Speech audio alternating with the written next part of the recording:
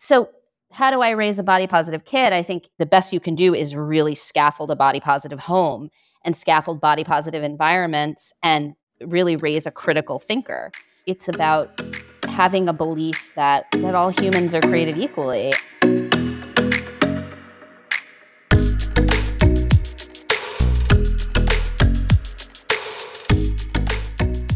Hello, and welcome to Equipped to Recover, where we explore the intersection of recovery stories and eating disorder science to show you that recovery is not only possible, it is so worth it. I'm Christina Saffron, and today I'm joined by Zoe Bisbing. She's a licensed psychotherapist who runs her own eating disorder therapy practice, an educator who spent many years helping families build body positive homes through her podcast and her website, previously the Full Bloom Project, although she's now working on body positive home workshops. And like Equip, Zoe really hones in on the role of families and the home environment when it comes to healing body image and relationships to food. Her mission is to help families navigate an appearance-obsessed culture and really decrease the risk for disordered eating and body image injury. I am so excited for you to listen in as Zoe and I discuss ways to strengthen, deepen, and navigate your recovery from an eating disorder. Welcome, Zoe. It's so nice to have you here. Thank you. It's so nice to be here. Well, I'm going to get started kind of at the beginning, which is just tell me a little bit more about how you started working with people with eating disorders. In grad school, I think I knew when I went to grad school to become a therapist, I had a sense that I wanted to work in eating disorders, actually having no idea what it meant to work with eating disorders. I'd come from the dance world, so I had this sense of like, I don't know what it means to not like your body or to think your body's wrong and then to recover from that into, I mean, I think it was like a very basic understanding. But it did drive my interest. And so during grad school, I did like an internship in an eating disorder center. And then my first job after grad school is where I met you on the inpatient unit at New York Presbyterian.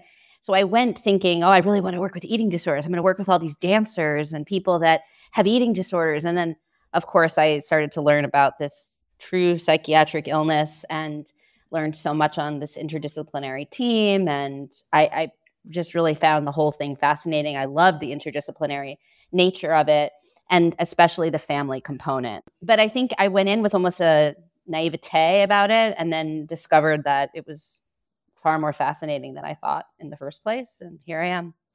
And how did this evolve into the Full Bloom Project, and what inspired you to move even more into this body positive parenting space? I went to grad school with someone named Leslie, who is a dear friend, and we were in grad school together. We were both very interested in working with eating disorders, and then we got certified in family-based treatment around the same time and opened practices around the same time and had kids around the same time. So we were like pregnant, doing FBT in our respective practices, and like in full disclosure, just burning out, like feeling so overwhelmed and frustrated with just all of it, working with physicians that didn't get it, parents that required so much more psychoeducation than we could possibly offer. I mean, everything you know, Christina. And I think especially becoming parents ourselves, and we were doing these like little mom retreats where we'd go away and like basically just talk about our cases and our kids. And we started to think about what could we do on the front end? What is prevention? And we just took a really deep dive into the prevention literature, which, as you know, kind of cuts across so many different disciplines. And through our podcast, which we had, the Full Bloom podcast, it just featured interviews with all of these. Originally started with researchers, but activists, writers, and continued to sort of connect the dots. And over the past several years, I've really put it all into a learning framework that I use in workshops and, in bite-sized chunks, whether it's, on social media or whatever, to help people see both what they can do in a, step-by-step way to create almost like buffering spaces at home, but really pull from all of these different disciplines, which ultimately it's like a social justice project, as you know, but it also requires like a deep understanding of the science of eating disorders as well. So it's been a sort of, connecting the dots. That's the word I was looking for. And I mean, it was all while I was becoming a parent and raising 3 kids. It's like, it becomes just super important to do both. So I always joke, like, I'd like to put myself out of business, but I don't think I will, given the state of eating disorders. But if we can protect and prevent, I want to teach parents and educators like all that they need to know, not so that there's 100% certainty, because obviously you can't always, but there's so much we can do to increase protection, decrease risk, and that's what I'm after. Well, couldn't agree with you more there. And yeah, that is always what I'm saying. I really, really want to put myself out of business by the end of my lifetime, but a lot of work to do. The world is making it hard for us. It's true. I think pivoting into, one of the things that I hear all the time that frustrates me is, well, families should only be like only perfect families should be involved and like in the eating disorder recovery process. Who's a perfect family? And particularly on that, if a family has their own stuff with food and body, they can't be involved in the healing process of their loved one, which I'm always like, no, all the more reason that they need to be involved in the healing process. And also, who doesn't have their own stuff around food and body in this world that we live in? I'd love for you to just comment a little bit on why it is so essential that families are involved in this recovery process, and perhaps even more so when they do have their own stuff around food and body. Oh, it's so essential. I mean, there are extenuating circumstances where a family member, as you know, like is really not suitable to participate. But for the most part, absolutely. You can totally, the healthiest part of you is usually the part that's driving the car of your child's recovery. You know what I mean? Like you're in a survival state. And if you can absorb the education and essentially do what you're told, like even if you're struggling with your own eating disorder, you can do it. And it's essential because, as you know, like an eating disorder, it's a family illness. It's like, it just is. And so even if you didn't get the parent involved in the refeeding, it like the sibling is suffering because they need to understand everything. So the amount of psychoeducation alone it's just imperative. So I think that with knowledge is power, and understanding comes calm, like all of these things. And so wherever a young person is in the process, like family is essential. And I agree with you that there is no perfect family. And we have to start from a place of like, yeah, you might have increased risk. That's okay. Like you're here now and you're going to be the best person possible to help your kid because you're the expert in the kid, and nobody loves your kid as much as you do.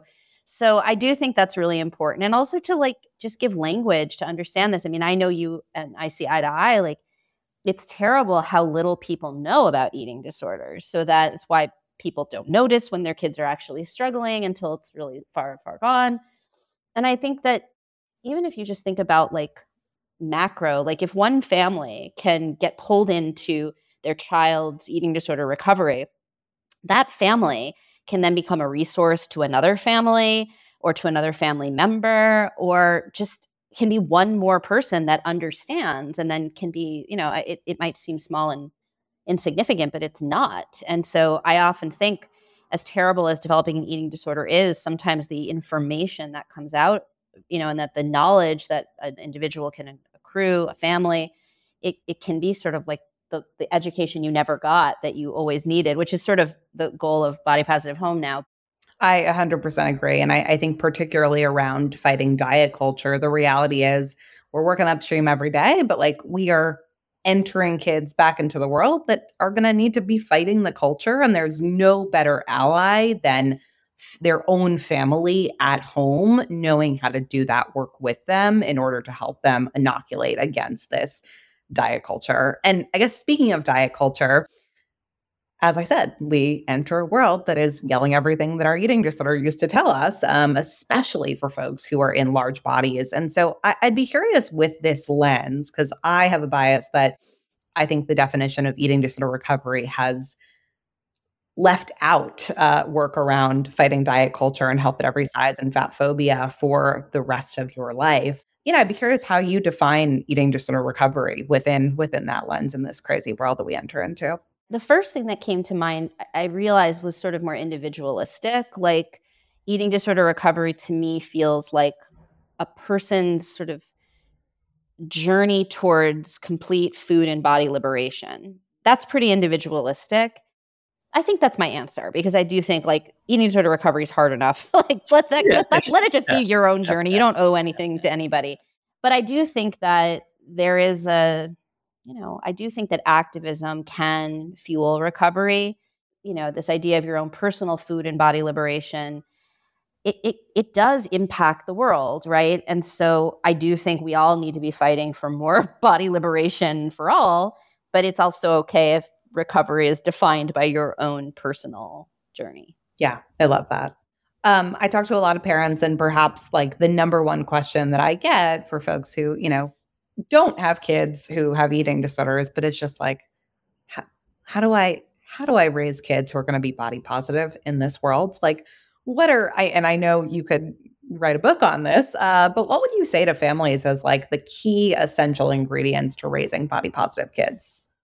I would start by saying we don't know for sure that the kids we're raising are going to be body positive. Like we don't have that complete control. But at best, if we're trying to raise body positive kids, we're raising a kid who at least can have internalized at least one adult, like an important adult in their life that really embodies body positive values, which really it's just a value, a belief that all bodies are good bodies and all bodies, regardless of any of it, are worthy of a positive regard for one's own body and respect and dignity. And like, even if your kid grows up to be like, I don't care about any of that, or which I could see maybe one of my kids just sort of rebelling and being like, oh, that crazy lady who raised me, we couldn't stop talking about.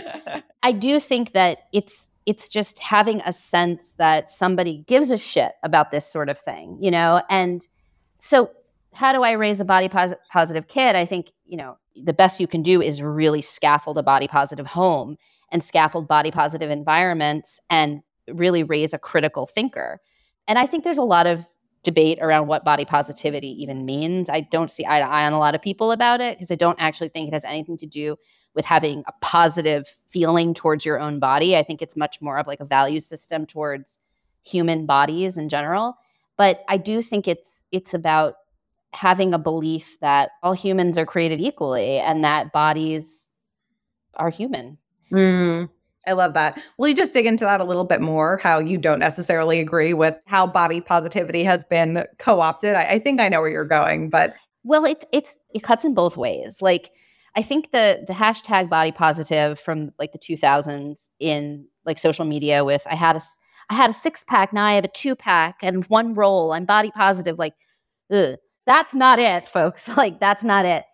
But I sometimes hear people say things like, we have to move beyond body positivity to fat positivity, that body positivity leaves people out, that it's really about body liberation. And yeah, I think you pick what word you vibe with. I think of body positivity as like an umbrella, like it's an umbrella term. And so a lot of people, especially the people that I work with in my clinical practice and even the folks that find me on social media, these people are not always ready for fat positivity. They're not necessarily interested yet or ever in fat liberation. Am I? Totally. And there's a community of people that need to be brought in. And so there's something about this, again, the umbrella body positivity to me is just a belief system that human beings that have bodies, regardless of what they look like, size, shape, color, function, form, whatever, that level of ability, that everybody deserves to have a positive relationship with their body.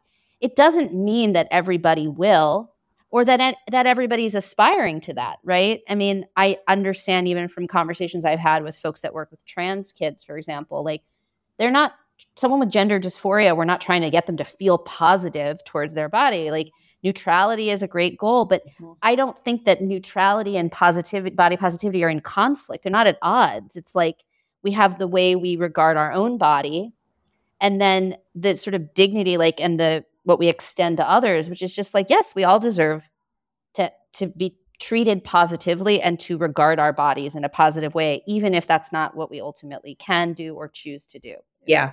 No, ultimately meeting people where they are on their journey. And I've certainly had my own lessons in this of, friends of mine who are struggling with their own weight stigma, who don't live in the eating disorder field. Because I think sometimes we forget that we are in this little bubble, who are just like fat positivity is like so outside of what I'm even comfortable talking about right now that I need to approach them a little bit closer to where they are. Yes, that would be my ultimate goal, that they get there. But if I'm like, you meet me here or else, it's going to shut off the conversation. Completely. Yeah. Completely. Well, how about, digging a layer deeper? Because I'll hear often, parents saying, I want to raise a body confident child, but I'm also worried about, the health consequences of my child being at a higher weight, especially because my family has a history of diabetes, high blood pressure, etc. What do you say to these families? I'm sure you get this question all the time. Totally. And of course you do. Like, of course you care about these things. And ideally, you want both, right? Like, if you really want to think about well-being, optimal well-being would be like doing well in all of those areas, right? Like, not everybody can experience health in the way that we want, right? And there are genetics that, like, some families are just going to birth children that over time will develop high blood pressure anyway, even if they ate the quote perfect diet. So, but I think it's a very common question. And some people, I think it sort of speaks to people's default to that black and white thinking of like, well, body confidence, they eat whatever they want. I never tell them no. Like, all foods are good foods. I mean, it's like, it's not a sound bite. Like, there is a whole feeding structure that you need to like implement in order to promote food neutrality, for example, in your home. And I think if we want to raise as close to body confident kids as we can, we want them to also be, as you would guess, intuitive eaters. And we want them to have like skills, not just around being able to learn how to eat nutritious foods, but and when I say that, I mean like the foods that parent who's asking that question wants, right?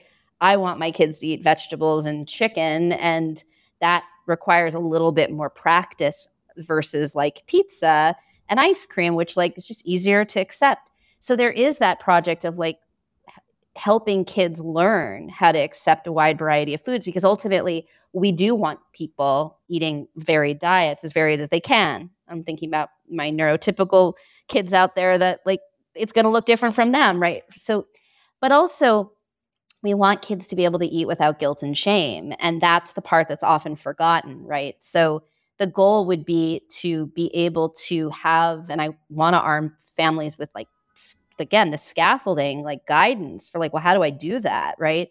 Because so much of it has to do with how we stock our pantries, how we set up meals, how we talk about food, and also attuning to your unique child. So in my family, if we have, which we do, a history of things like diabetes and high blood sugar, high blood pressure, et cetera, I don't want my kids connecting food to those things right now, because small children need nothing. They don't need to know anything about that. That's an adult conversation. It's okay to be trying to strike a balance and do that cost benefit analysis for you and your unique family and your unique kid.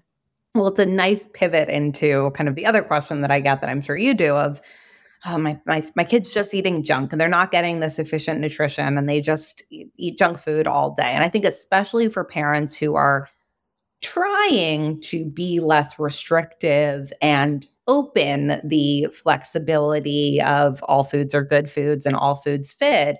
And there is sometimes that first natural reaction of a kid who's been restricted for a really long time to go heavy on foods that have been restricted. So how do you engage in that conversation and like tangibly, maybe some examples for families who are struggling with my kid will never touch a vegetable? Oh yeah, I had a conversation yesterday with somebody about this. And first of all, it's all about exposure to some extent, right? Like, we have to do as the best job we can do at offering a wide variety of foods to our kids. If they're showing a preference for the foods that this person is categorizing as junk versus the foods that maybe they would categorize as healthy, because lots of people think that way. Even my kids, by the way, who years ago I tried to tell them, like, we're not going to use the word junk food. I think I was going with like play food or something that, I don't know, at the time. And at some point they were like, we understand that it's not morally bad. Like, we're still going to use the word junk food. And I was like, that's okay, fine. I'm not going to die on that hill. It's like, fine, junk food. As so long as you don't think you're junk for eating it, fine. I don't really care. But anyway, I think that as the parent, you are allowed to be in charge of what's being served in your house to your kids. I think optimally we are able, and not all of us are.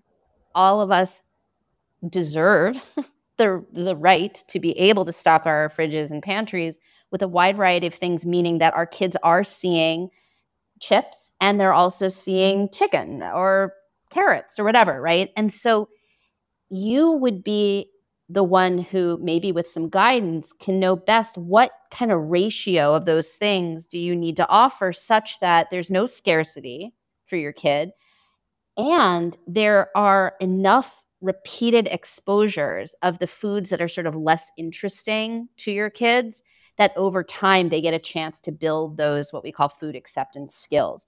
So this is a dance, it's an art. It's not going to be the same for each kid. I think about this when I put dessert on the plate with the meal, which is like I think a really good eating disorder prevention hack. Like just put the dessert with the food, with dinner, with the meal, and then you sort of created food neutrality on the plate and say like I don't mind which order you eat it in, right? And you'd think all the kids would reach for the chocolate first.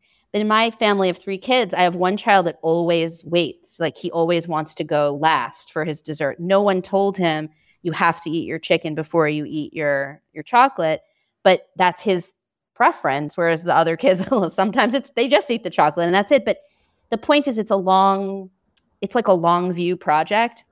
And I do think that we are so under resourced in our communities about this. I mean, we're not even going to the American Academy of Pediatrics recommendations and all that. That's another episode, obviously.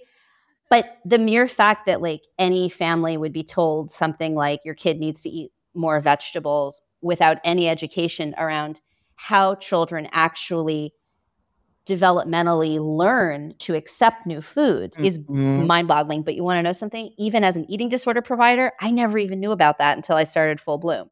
I didn't even know about the sort of project that is helping your kids to like build eating competency skills. So there's something very wrong with the lack of information out there, and it makes it very hard. So then parents have these questions without like clarity as to where to look.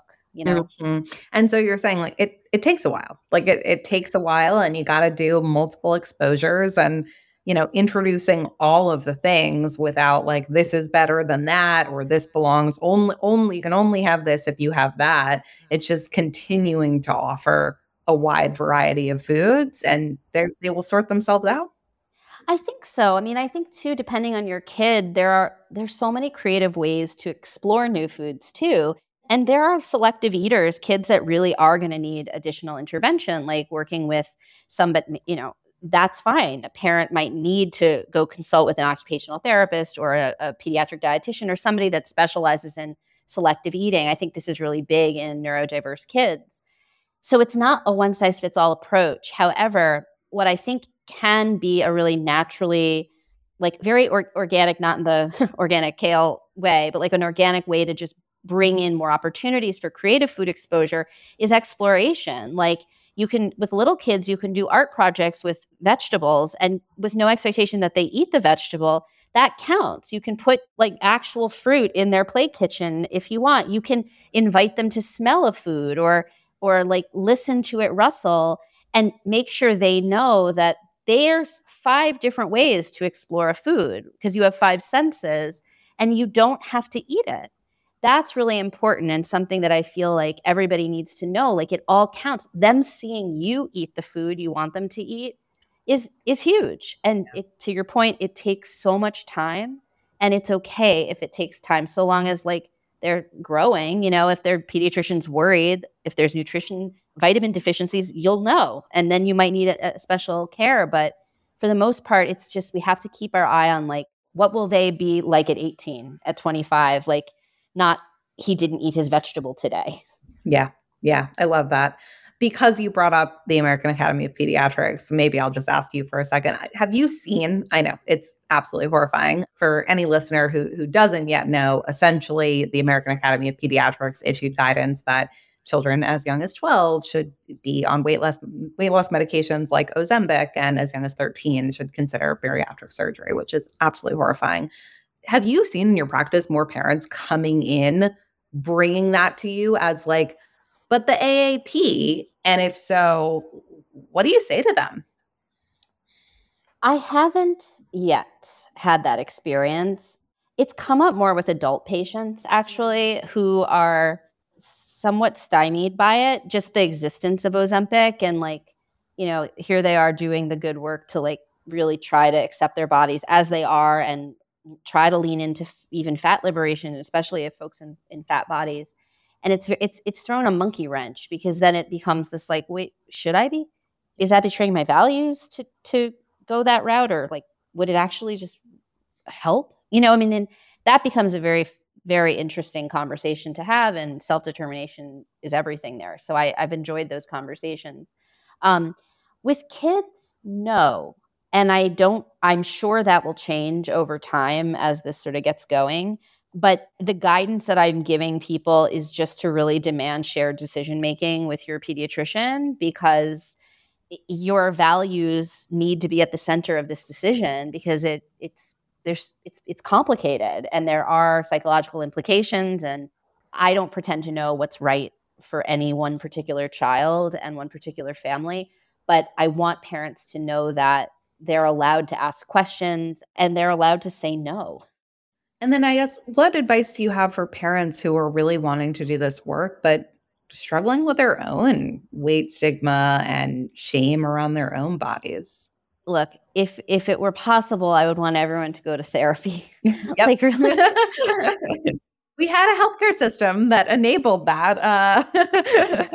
But you know what, Christina, even if we did, and this, like, even if we got it, there wouldn't be enough people that understood how to actually treat disordered eating, right? This is a culture of disordered eating. The whole culture has an eating disorder. It's like,